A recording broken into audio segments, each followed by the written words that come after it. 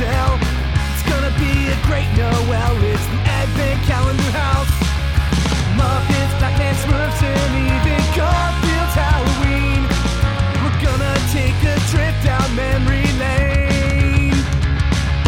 Frosty, Rudolph, and a bunch you've probably never seen.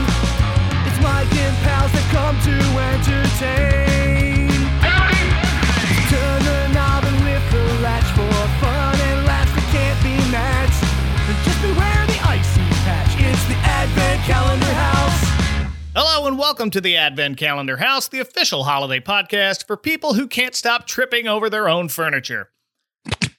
And that joke landed about as well as the star of today's special from 1963. It's the Dick Van Dyke Show's Christmas episode, The Alan Brady Show Presents. I am slowly and awkwardly zooming in on a singing child's face, Mike Westfall. And joining me is a fine musician and the even finer host of the Can't Wait for Christmas podcast. It's Tim Babb. Welcome, Tim. Thank you. Fine musician. I don't know. I don't think anyone has ever said that about me, much less that being my top build skill. I gave you the benefit of the doubt. Thank you so much for coming on. Tim, you are a huge Dick Van Dyke fan. How did that start? So my mom really loved the show, and so she would show me reruns growing up, and I just loved it. I just loved the banter. I mean, Dick Van Dyke himself is just a national treasure, and then just the interplay between all the characters, I remember one time Rob got amnesia. Yes, and he took the train. Like him and Laura got in a fight in that morning, and he said, "I'll be home when I'm home." And then later that day, he gets hit on the head. He has amnesia. He takes the train to a whole other city, and then they cut back to the house, and Sally is talking with Laura, and she's like, "Well, what did he say? What did he say about when he'd be home?" And she goes, "He said he'd be home when he got home." And then Sally goes, "Well, then he's not late." Everything's fine. And then, so did you see this Christmas special as a child as well? Probably. I didn't remember it. When I did an episode about my favorite Christmas episodes of podcasts, no. My favorite TV Christmas episodes, or in the early days of the podcast, my mom was like, "Oh, you should definitely watch this one." And back then it was on Netflix, and I totally did, but I didn't include it for some reason. Whoops. So I'm glad to have the chance to talk about it now. There we go. Perfect. My Dick Van Dyke gateway drug had to have been Mary Poppins. Oh, for sure. Yeah. But my parents would watch this. I guess it was rerunning on Nick at Night at the time, or who knows, CBS could have been still running it for all I know. But I know that this ended up on one of the oldest VHS tapes I remember having. Because it didn't come in a cardboard sleeve. It was one of those hard plastic covers that closed shut. Yeah. And that, in my house, was the indicator that this was one of the oldest tapes on the shelves. I think I still have my Mary Poppins clamshell VHS sleeves. Oh, maybe. Yeah, Disney came in. I'm talking about this one that my parents taped off the TV. It was like the first dedicated, this is where the Christmas stuff we tape goes. Got it. VHS tape. And that came in a hard case, like a black hard case. Oh, serious business. Yeah. So that could be from 1984 for all I know. But wait, the year or the book? Both. Oh, okay. But I'm going to shout out two other things I associated Dick Van Dyke with as a very tiny child. One was an animated movie from 1975 called Tubby the Tuba, starring Dick Van Dyke as a tuba who leaves the orchestra to find his own song. First you take an oom, then you take a fa. You put the both together, you get oom, pa, pa. It is not streaming anywhere, legally or otherwise, so everybody must have hated it, but I remember watching it a lot. The other thing is a series of fire prevention PSAs from the 80s. Oh, snap. I just saw one of those today. Morbidly called Learn Not to Burn. And the one I remember is him standing in a doorway, and the message was basically, if you're trying to escape a fire and the door feels hot, don't open it. But he's the door. And some kid pushes past him, and he makes the ka-chunk sound that I still make whenever my children will have to walk past me. And then this show and the Christmas special was the one episode that my parents had taped, but it was in the middle of the Christmas tape. So as a kid, I wanted to just fast forward through it. And it's like, this is so long. But I've grown to appreciate it as an adult. I don't even remember what else was on that tape. It was probably more Christmas stuff. I can't remember at this point, but here's a good point to jump into a very brief edition of the history of the Dick Van Dyke Show. Basically.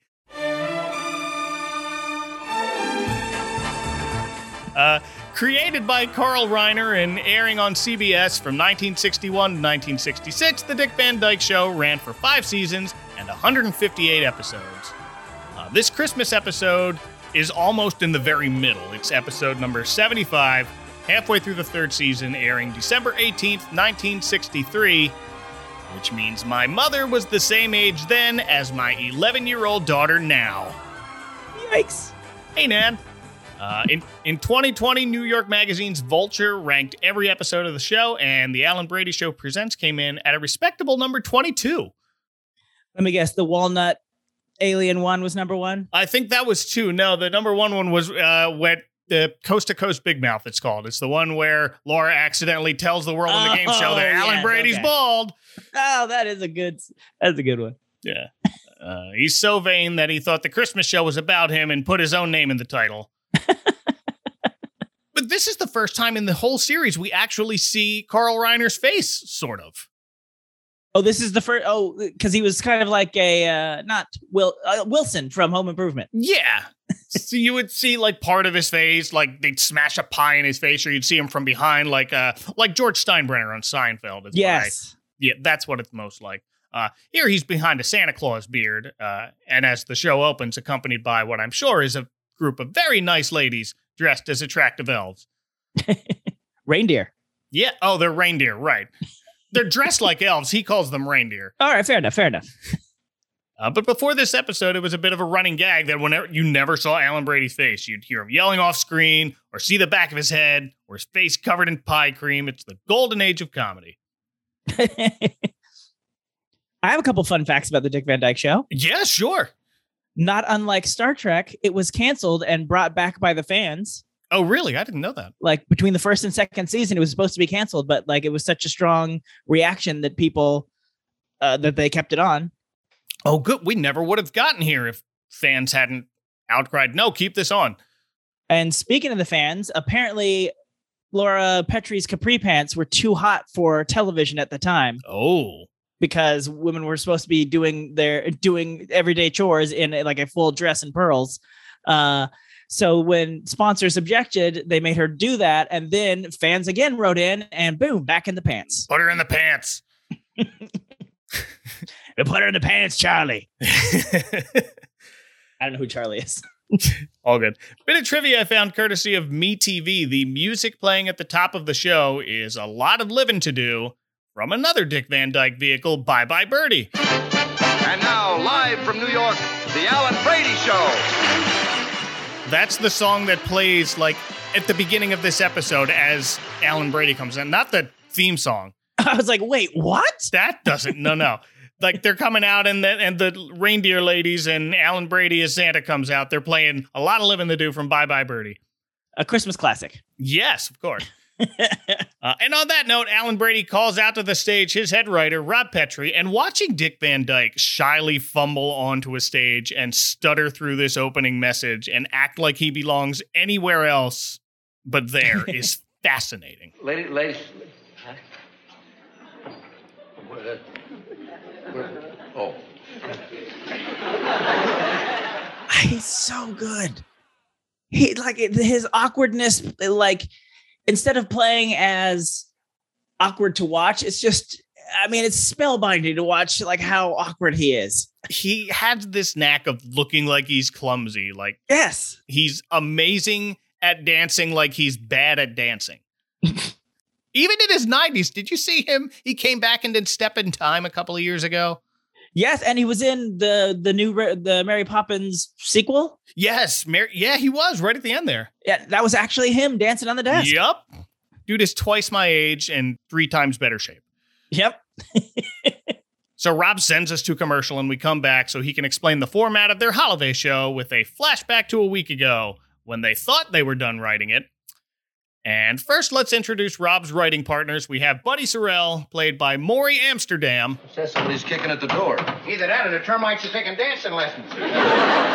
Who's been in a couple specials I've already covered. He was in Mr. Magoo's Christmas Carol for a hot second as one of the businessmen in Scrooge's would-be future.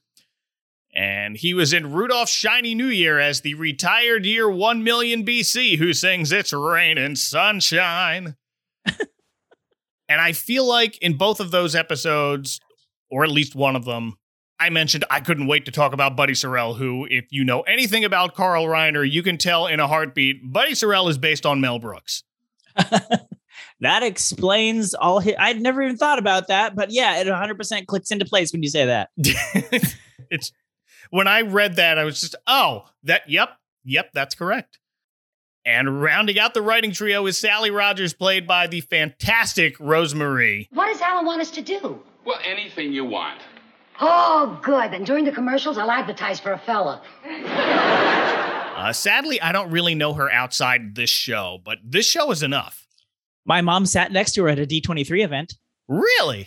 Well, she sat in front of her. She didn't sit next to her. Or, like, she was right, they were front back to each other. Yeah. Still, right, one seat away. The vicinity. Less than 6 degrees of Kevin Bacon. There you go.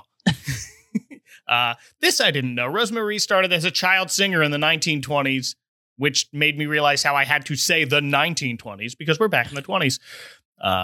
But before her death in 2017, she was the last surviving entertainer to chart a hit before World War II. Oh, wow. Yeah. And one more bit of fun Rosemarie trivia. She was the uncredited voice of Norma Bates in the 1998 remake of Psycho. Wow. I was just listening to a recent episode of yours. I'm not sure when this will drop, but yeah, the Flintstones one. There was somebody who was the uncredited voice of Mrs. Bates for the first 3 Psychos. From the original. Yeah, when I said, wait, really? That's a weird one. And I forget who it is. So the voice of Mrs. Claus here is Virginia Gregg. So the writing team is in their office when there's a knock at the door, and in walks a very tall pile of wrapped presents, behind which is Rob's wife, Laura. It's Mary Tyler Moore. Just what I always wanted, a beautiful wife. I'm not so sure you're going to want me when the bills come in. Who's 26 years old in this episode. Just makes me think of all the things I hadn't accomplished when I was 26 and still haven't accomplished now. She was 24 when first cast as Laura Petrie. If you're keeping score at home, that's 11 years younger than Dick Van Dyke. I've seen worse, so I'm not complaining. No, Mary Tyler Moore was fantastic in everything I remember seeing her in. Yeah, I agree. So when she walks with a tall stack of wrapped purchases, but Rob's not as phased as she expected, saying Alan's going to love their Christmas show script so much, it'll be good for a bonus. But then in walks the show's producer, Mel Cooley, and it's Richard Deacon. Rob, I just wanted to... All right, let's have it. Welcome, Mel, and season's greetings. That's all? No insult? Never on the holidays. There's another guy I've talked before. He worked with Jack Benny, and he's on that Christmas episode. And he's got the same dry humor here, especially when he's at odds with Buddy, and he even stops speaking and just waits for Buddy's customary insult. Oh, those were my favorites. Not unlike the 2 Old Muppets, just have Buddy roasting Mel. Yeah. Like every episode, I'm like, oh, here it comes. It's the good stuff. Yeah. But not today because it's the holidays. But Mel is here to tell Rob and the team 2 things. First, that Alan loved the script, and second, that they're not using it. And there goes Buddy's holiday insult fast. So Mel says the script apparently lacked heart, so for this Christmas show, they're going to show everyone the true heart of the show, the staff behind the scenes and their families. And that sounds sweet, but a TV show's one of very few jobs where the boss can say, make all our staff's families work seasonally, and they wouldn't hate it. I mean, is this not similar to the plot of Scrooged? Yeah, it kind of is. I didn't put that in perspective, but yes. And also, I don't know when I want to get to this at some point, but can you imagine tuning in, like it only this only works. Well, I'll let you finish this part of the description actually before I say it. Yeah, well, that essentially brings us back up to the present, actually, and we're about to find out what the show's staff and their families have come up with. But first, when we dissolve back to the present, we're looking at Alan as Santa surrounded by a group of children who don't look excited at all to be sitting with Santa. Well, because I bet they know it's Alan Brady. Oh, probably. Yeah. They're like, this ain't the real guy. Yeah, well, they're probably all staff kids because I think it's Rob's son Richie sitting on his lap. Oh, I didn't even notice that. But what were you going to say? So can you imagine tuning into your favorite show? Let's say, I don't know, you're a big fan of the Colbert, the Late Show with Stephen Colbert. Sure. And like, hey, for our Christmas episode this week, our writers and one of the writers' wife and their kid and also the producer are going to perform the show. I'm going to sit off to the side and do nothing. Basically, like, okay. Like that, the Rob Petrie fumbling and bumbling through the intro is funny for us because we know him. But like, if you were watching the lead, right, you'd be like, what? Click. Basically, yeah.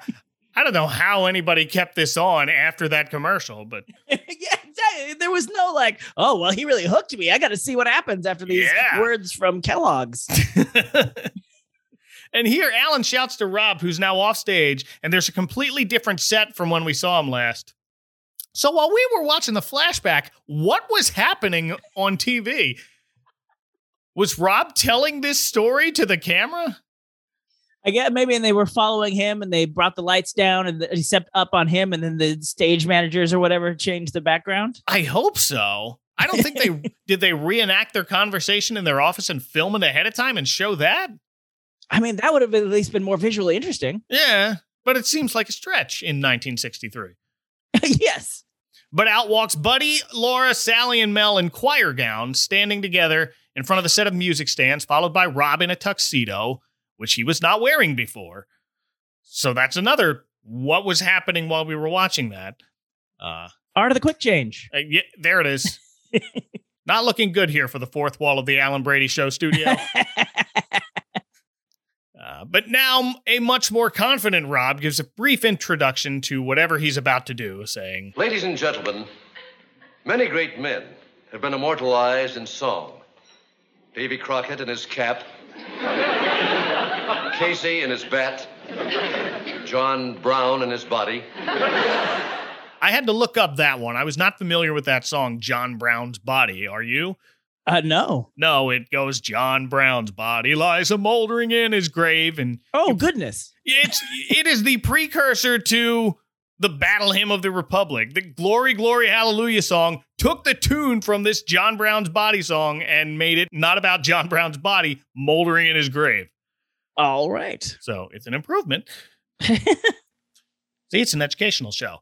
But now it is time to immortalize another great man in song, and we have come to the Alan Brady chorus, and this is an interesting song. Alan Brady, Alan Brady, Alan Brady, Alan Brady, Alan Brady, Alan Brady, Alan Brady, Alan Brady. I mean, it's weird until it gets to the joke of the song. Yeah, it. My favorite's the beginning when Rob takes out a pitch pipe and he blows into it the wrong way, and then he appears to take a bite out of it. And yeah, I don't know what that was. Like, and then he swallows it so that he can just make the pitch. I'm not saying it looks like a cookie, but it doesn't not look like a cookie. But it doesn't sound like a cookie. No. We go through the first verse of just Alan Brady over and over again. And Rob has to pause and keep his emotions in check. Or perhaps it's made him big sick. It's hard to tell. But at the end of verse 2, Buddy can't help himself when we get Buddy Sorrell, and that gave me a genuine belly laugh. Yes. Well, and then bemused conductor Rob just marches over and points at him to get off stage. Followed by a shorter version of that joke that ends with Sally Rogers. There's no verse 4. Laura just hastily sings her own name and hurries off the stage. Laura Petrie! That's the height of the joke for me. Oh, really? Mostly Laura, but also Rob just grimacing cross-eyed at the camera as he gets more frustrated. Oh, his faces are so good. Through the whole thing, first he's like overcome with emotion, then he's feeling a little sick, and now he's just getting more and more frustrated that his choir is quitting on him. And the whole time we keep cutting back to Alan as Santa with the kids, and he's tapping him on the shoulder and pointing like, "Are you seeing this? This is great. Can you believe this?" As if the kids are watching something else. Like, but what else is here, Santa? But Richie aside, the kids with Santa were, in fact, children of the Dick Van Dyke Show crew. And the more I'm reading about this episode, the more I think they just threw an early Christmas party, recorded it, and called it an episode. Which is a great way to, like, get to that whatever number, 20 or 22 episodes you need for a season. So, good work. More shows should actually do that. Yeah. And Mel finally ends the joke, does the same to finish off the segment as a blubbering Rob faces the camera defeated, gets out Robert Petrie, and storms off, snapping his baton in half. It's a goofy bit, but I liked it. I mean, the show worked. I mean, this joke worked for me. Yeah. I didn't dislike it at all. It was a great way to start. I like the next segment better, though. We come back from break. We see Sally at her desk writing a letter to Santa that quickly turns into her singing the song Santa Send a Fella. Santa send a fella into my life, someone who is shopping around for a wife. I would like to order something Cary Granty, but I'd even settle for a James Durante. I think this song is great. How did it not become more popular? I mean, that's a good question. Was this original to the show, or was this from something else? No, it's original to the show. It was written by the show's co-producers, Sam Danoff and Bill Persky. I'm surprised this isn't covered more. No, there are a couple I found on YouTube, but nobody mainstream. It's not better than Santa Baby, but it's got the same sense of humor. Yeah. I like the line, as long as he's still breathing, he passes the test. And give me an Adam on Christmas Eve. Yeah, that's a solid wordplay right there. And of course, after the song, the showgirl elves from the top of the show wheel in a very large package for Sally, complete with a comically large pair of scissors, which they've used in the show before. Oh, really? So back in the show's first season, there's an episode where Rob has a nightmare that he's a marionette-style puppet being controlled by Laura. Oh, right. And then Mel comes in with the same pair of giant scissors and snips Rob's strings off. That episode was called Washington versus the Bunny. And I guess someone decided we'd better save these giant scissors in case we need them again, and here we are. Yeah, that person's like, saving scissors like a fox. And inside Sally's Christmas package is indeed a fella, but to her disappointment, it's Buddy. Buddy's got a cello. I asked Santa to send me something with a shape like this. Look what I got. Which, fine, it's 1963. But Alan Brady's doing the thing again where he's trying to laugh with the kids. He gives this little girl next to him a little nudge with his elbow. I mean, I guess from the perspective of the audience, at least show me this guy whose name is on the show I came to watch every so often. This is the only bone they're going to throw him. Look, he's watching it and he's elbowing the kids. Yeah, you like that joke, little girl? Cool it, Reiner. Well, Buddy prepares to play something for us on his cello, but he's interrupted by Sally on a piano, the back of which is painted like a brick wall for some reason. Is it supposed to be a chimney and they forgot the fireplace part? She's going to play that in a comedy club later. Oh, okay. She just looked like Charlie Brown poking her head up over the brick wall. I can't stand it, Linus. Maybe it looked nicer in color, but it was weird. But Sally wants to accompany Buddy, insisting she'll be so quiet he won't even hear she's there, which is the opposite of what happens. To no one's surprise. No. And she gets so carried away, it makes Buddy tossing his shoe at her to get her to stop. And in an attempt to perform a solo, Buddy asks Sally if there are any songs she doesn't know, and the only song she doesn't know happens to be Jingle Bells. You don't know Jingle Bells? No.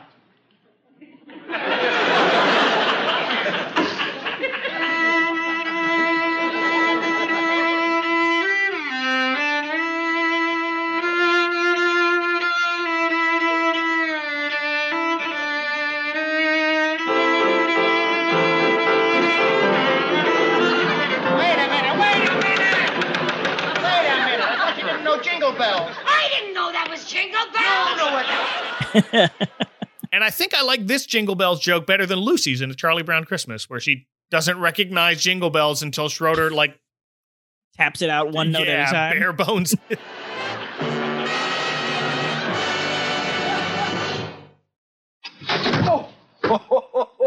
Sure glad there's no fire in here. Or out here. I worry about fires this time of year.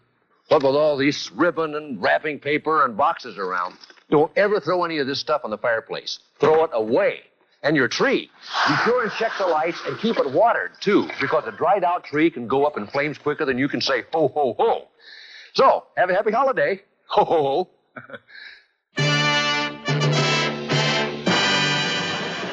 But then we hard cut from those two shouting at each other to Rob and Laura, both dressed as a pair of bell-ringing Santas for our next sketch. And first off, I really like the backdrop of this scene. It's this large painted backdrop of a busy city corner, and it made it feel like Christmas time in the city. For the listening audience, I just nodded, which is super helpful on a podcast. And also, both Rob and Laura are wearing these very bulky Santa coats. They kind of look like a couple of bells, which works out in the GIF you posted. Oh yeah, that was the GIF I posted when I said we're recording tonight. They look like they're ringing bells as they're dancing. But before that, Laura's noticeably silent, and Rob walks over and says, Hey, you know something? I think I know what your trouble is. You're not ho-hoing enough. I don't believe I've seen you do one ho all day. Come on, let me see you give out with a ho-ho-ho. Ho, ho, ho. oh, the joke is he didn't realize Santa's a lady. But apparently he sort of did, because apparently he says something like, that Santa's been driving me crazy. Yeah, I never smelled such a sweet Santa Claus. I was like, I think they were skirting the edges of some major issues being brought up. Yeah, well, and that's a choice pickup line. You smell sweet. Did that work in 1963 to anyone? That's not important. What is important is Dick Van Dyke and his long white Santa beard is a nice little preview of what's to come in a couple of years as Mr. Dawes Sr. and Mary Poppins. I realized it as I was pausing to type this note about the sweet-smelling comment, and he's looking at the camera and laughing, and it's Mr. Dawes Sr. about to float up to the ceiling. Oh, right. And then this turns into Rob Santa revealing himself to be a young, self-proclaimed wealthy playboy, and he tries to impress the lady Santa in a song called I Have Everything But You. I got a summer place in Newport. That's rich. When the snow flies, I'm in Nice. This is nice. I could name a couple of Broadway shows in which I have a piece. My Fair Lady? I've got yards and yards of greenbacks and a diamond mine or two. Why are you telling me all It this? seems that I have everything but you. Look, money isn't everything. I gotta say, for the like that other GIF, like they had me in the first half. I was like, really? Where are they going with this? Like, I don't think he really is rich, or if he is, what a goofy thing. Just be like, I'm rich and here's my flex. Merry Christmas. And then it turns out he is in fact not rich, and that is the turn of the song. That he has in fact been lying about all the things he has and all the skill, even the skills he has, that he has none of these things. And that made it incredibly more satisfying to me, although slightly more, even if it could be possible, more unrealistic that the lady Santa is like, I'm all in for this. Yeah. I really don't like songs that try to get cute with one person interrupting during the song, like Laura's doing here. Oh. Maybe it's because I heard too many Disney songs like that, where it's usually like Mickey or Minnie Mouse saying, like, you can say that again. Stop it. Trying to sing a song. There's a Key and Peele sketch like that. Oh, is there? Yes. I can't remember. It's like so this guy, Key gets knocked on the head and he wakes up in like Negro Town. Oh, dear. And Peele is singing about it, and he keeps interjecting with like, wow, it's just like you said. Yeah, can I finish my song? And then he'll sing a little more, and then he'll do the same musical thing like, so everything is different. Yes, it is. Could you please stop talking? Oh, dear. Even the versions with Rudolph, like a light bulb, I just find grating for some reason. But Oh, I was the dude who always did that in our high school quartets when they would rent us out to make money for the choir department, and we'd sing at like grocery stores. Well, maybe, but definitely department stores and whatnot. And like when we'd sing Rudolph, I was always the one like a light bulb. That one like soured to me as a kid, but I was all about Jingle Bells Batman smells. Well, I mean, yes, that's just a classic. Absolutely. But the highlight of this song is the two of them dancing with the big Santa bellies. It's great visually. They really do look like a pair of ringing bells, and they sort of take it in turn, waddling and then hiking up their jackets and dancing a bit more contemporarily. It's cute. Which is the only thing that really makes this song Christmassy at all. Yeah, the fact that they're wearing Santa suits. Other than that, it's just a song. I was like, oh, yes, this Christmas classic. And then they waddle off set to applause, and next we fade into an actual Christmas song, a stained glass window depicting the nativity. And boy, do black and white cameras do this no favors. Like, I wonder if like people at the time were like, ooh, whereas I'm like, ugh, that's just a gray blob of meh. Yeah, I'm sure it was a brilliant window, but the lighting is just so dim on it. But superimposed over this nativity scene is young Richie singing The Little Drummer Boy. Come, they told me, pa-rum-pa-pum-pum, a newborn king to see, pa-rum-pa-pum-pum. I'm not gonna lie, I watched this the whole way through the first time I watched this. But the second time I was like, let me ride that 30-second skip. There's a version of this on YouTube that they just cut this out.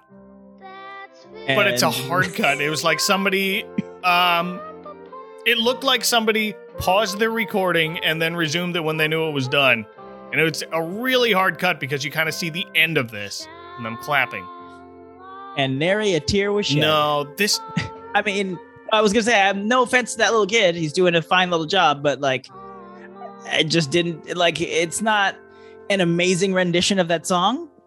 No. But, I mean, it's fine for a kid, but it's not, I'm not going to be like, oh, I need to add this to my playlist. Yeah, he does a fine job. And in a show known for comedy, there's nothing funny about it. So no, it's Larry Matthews. He's 8 years old in this episode, and he does a fine job. He sings okay. But this is the only part of the special I could remember for a long time because it's in the middle of a tape with a bunch of other Christmas specials. And as a kid, I didn't want to watch it. I wanted to skip to whatever was after it. And as I'm trying to fast through it, this scene always seemed to be the longest to me. Is it over? No, he's still singing Little Drummer Boy. It's only a 2-minute song. But when I'm 8 years old and super impatient, it felt like an eternity. Even when I was riding that 30-second skip, I'm like, come on. We done.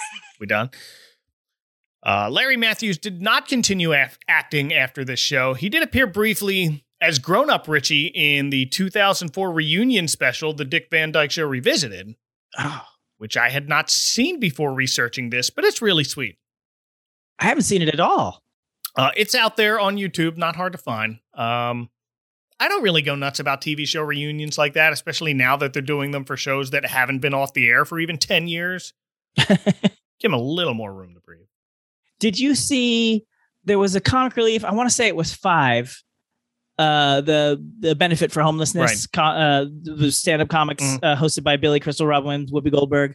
I want to say it was 5 where they went to it. They brought out Carl Reiner, Dick Van Dyke, Mary Tyler Moore, Buddy Amsterdam, and Rosemary. I think that whoever played Richie wasn't there. And I don't know if he had already passed by then. No, or if he's even passed now. No, he and Dick Van Dyke are the last surviving members of the main cast. I hope Dick Van Dyke never dies. No, yeah, really. But yeah, that was like the introduction for them coming on stage was one of the few times where Billy, Robin, and Whoopi were on stage at the same time. And so they were just riffing on each other. And so this simple intro that was supposed to be like, hey, here's the cast of the Dick Van Dyke Show, took 5 minutes of them riffing and changing topics and like making jokes and shouting out to the audience and making each other uncomfortable. Like it went on forever. Yeah. And then when they came out, it was like it was like they didn't acknowledge any of the craziness that had just happened. No, it's just we're here. That does sound familiar, but I haven't seen any of those in a very long time. And like when Robin passed, I went to find that because it's one of my favorite bits of Robin Williams, and it's nowhere on. Like I have it on VHS, but I couldn't. Oh. I haven't been able to digitize it and upload it yet. Yeah, and so it's been a while, and I'm just lazy. Okay, well, Whatever you get. Regardless, it was a cool reunion. That's all I'm saying. There we go.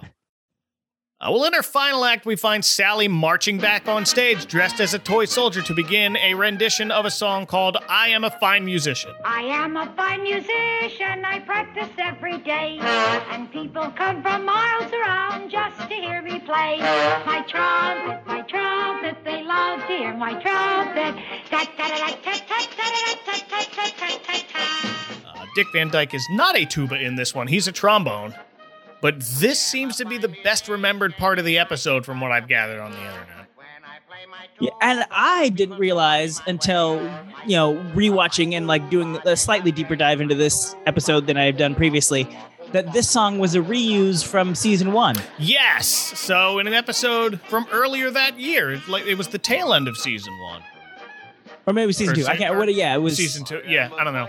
I think it was. Yeah, March of 1963. It was an episode called "The Sam Pomerantz Scandals."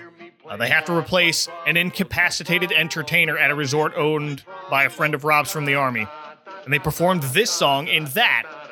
So this is a Christmas-themed encore. This is another thing, especially because this seems to be the most remembered part of the special. I don't know why this hasn't become like a Christmas thing that people do. Hey, yeah. Like dress up as toy soldiers and do this bit. They really should. From what I understand, it's an old song. It's not like I'm pretty sure it's in the public domain is what I'm trying to get at. Yes. So we're about to do 6 Degrees of Christmas here, so strap in. So this is Buckles mostly from the official Dick Van Dyke Show book, which posted a history of this song on Facebook a couple years back. Was very helpful, and then I filled in the rest using Wikipedia. So the song is a translation from an old German folk song, Ich bin ein Musikant. Don't say Musikant. If you believe in yourself, you music can. Ich bin ein Musikant. Dick Van Dyke discovered it on a novelty record from 1951 performed by the quartet of Dinah Shore, Betty Hutton, Tony Martin, and Phil Harris. Who, if you don't know by name, Phil Harris is best known to me as the voice of Disney Bears Baloo and Little John. So imagine that singing this. I am a fine musician and I get lots of pay, 'cause people throw me pennies every time I play. That arrangement is credited to songwriters Tom Glazer and Charles Randolph Green. Glazer also performed the children's songs On Top of Spaghetti and Why Does the Sun Shine?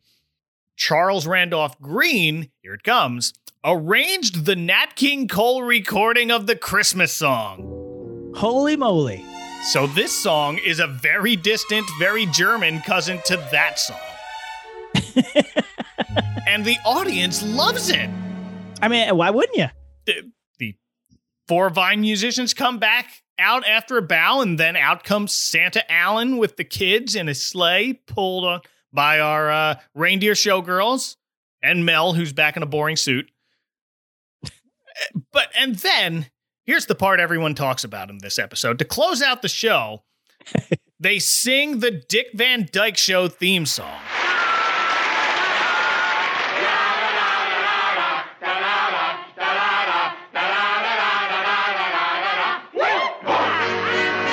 Which is fine until you stop to think about it.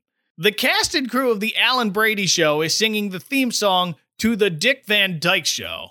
Do we know that that's not also the theme in universe? I watch too much Marvel. In the reality of the Alan Brady Show, is that not also the Alan Brady Show theme? Perhaps? Perhaps. That's the only way this makes sense at all. Otherwise, I don't know what's happening. I thought... they've taken the fourth wall and they've trounced it. Obliterated it. No lyrics or anything, just they do the da-na-na-na-na-na-na. They even do the whoop-bong. Yep. You know Buddy Sorrell wrote lyrics for that, right? No, I didn't. Oh, my goodness. I am so glad I get to share a thing. Oh, share this thing. So when Dick Van Dyke now he does a barbershop quartet. I don't think that's quite it. But he does a singing quartet that's called the Fantastics with like 3 younger guys. And they have an album that I own, and that's where I got my love of Chitty Chitty Bang Bang, a song I love for a movie I cannot stand. Yeah. I mean, I probably because I didn't watch it as a kid, like there's no nostalgia for it. But then I tried to show it to my kids, and like everybody was like, "What are we doing? How much longer is this?" We could be watching Bitten on some Broomsticks, which is better. I still haven't seen that. It's better. We were talking about watching it the other night. You know, everybody gets to pick a movie, and I was going to pick that one, but then I ended up picking some Spider-Man 2. Oh well, Spider-Man 2 is better than both of them, so you made the right choice. Well, because we got to build up for when No Way Home comes out. I'm like, we need guys, to do that. There's knowledge you need to get in your heads, and apparently I'm slacking, so let's get it in there. Anyway, 7 tangents later, let me go back to what I was saying. So they do a bunch of Disney songs on this album, the Fantastics, that is. There's just some like old standards type things, but one of them, like the three guys are doing like. And one of them is making a noise, so it sounds like old time television while it's playing. Oh, wow. And then Dick Van Dyke comes on and goes like, "Hey, I know that song. Did you know my friend Buddy Sorrell wrote lyrics to it?" And it goes like this: "So you think that you got trouble? Well, trouble's a bubble. So tell Mr. Trouble to get lost. Get lost. Why not hold your head up high and stop crying? Start trying. And don't forget to keep your fingers crossed. When you find the joy of living is loving and giving, you'll be there when the winning dice are tossed. A smile is just a frown that's turned upside down. So smile and that frown will defrost. And don't forget to keep your fingers crossed. Da-doo-doo. Yeah. Wow. First off, well done. I was like, I hope I remember it. I hate to run out of lyrics midway through it and look like an idiot. You memorized that? I mean, just because I love it. Wow. Nailed it. Well done. I didn't think I would get a chance to sing that today. I'm so happy. But yeah, thinking about the Alan Brady cast singing the Dick Van Dyke Show theme song, you think the multiverse is just getting underway now. Oh, my sweet summer child. Because I'm thinking, in the context of the show, what song is this? Well, clearly they are variants.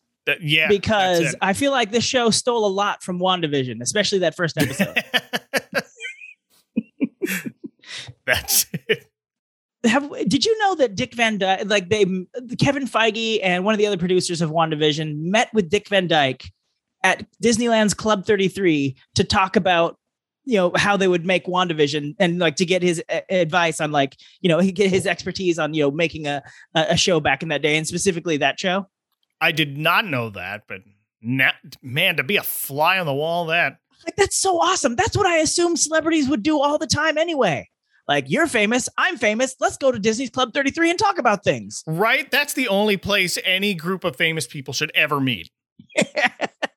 Well, Tim, any final thoughts on this episode before our brains explode?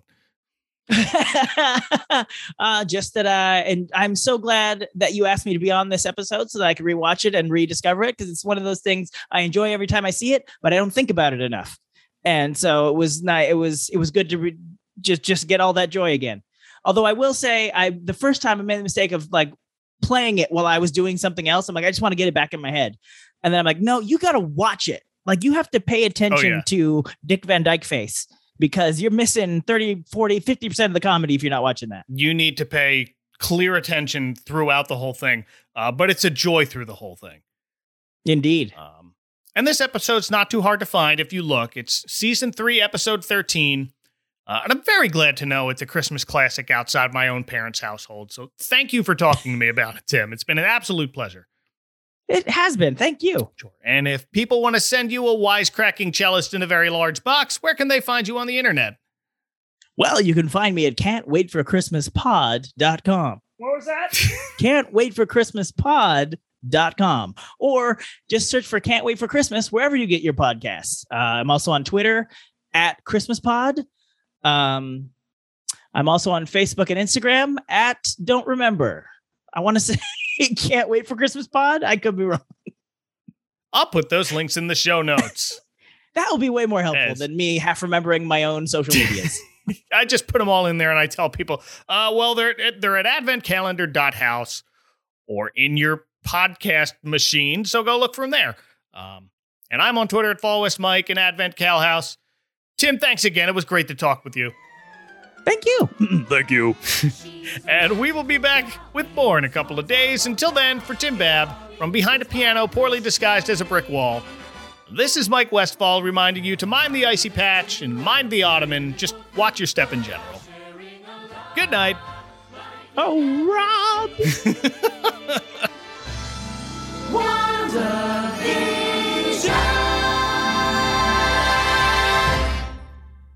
And now, these messages. What do you like about Christmas? The music, the movies, the traditions, the food, the history, all of the above? Then the Can't Wait for Christmas podcast is for you. Tune in every month to hear a marginally successful stand-up comedian dig into topics like Charlie Brown Christmas, Bing Crosby, Scrooge, A Christmas Carol, Jingle Bells, Emmett Otter's Jug Band Christmas, The Christmas Truce of World War I, Die Hard, Bethlehem, Gift of the Magi, Haunted Mansion Holiday, Andy Williams, Christmas Lights, Nativity Scenes, Nightmare Before Christmas, Toys R Us, Silent Night, How the Grinch Stole Christmas, Miracle on Christmas Tree, 12 Days of Christmas, No Christmas Tree.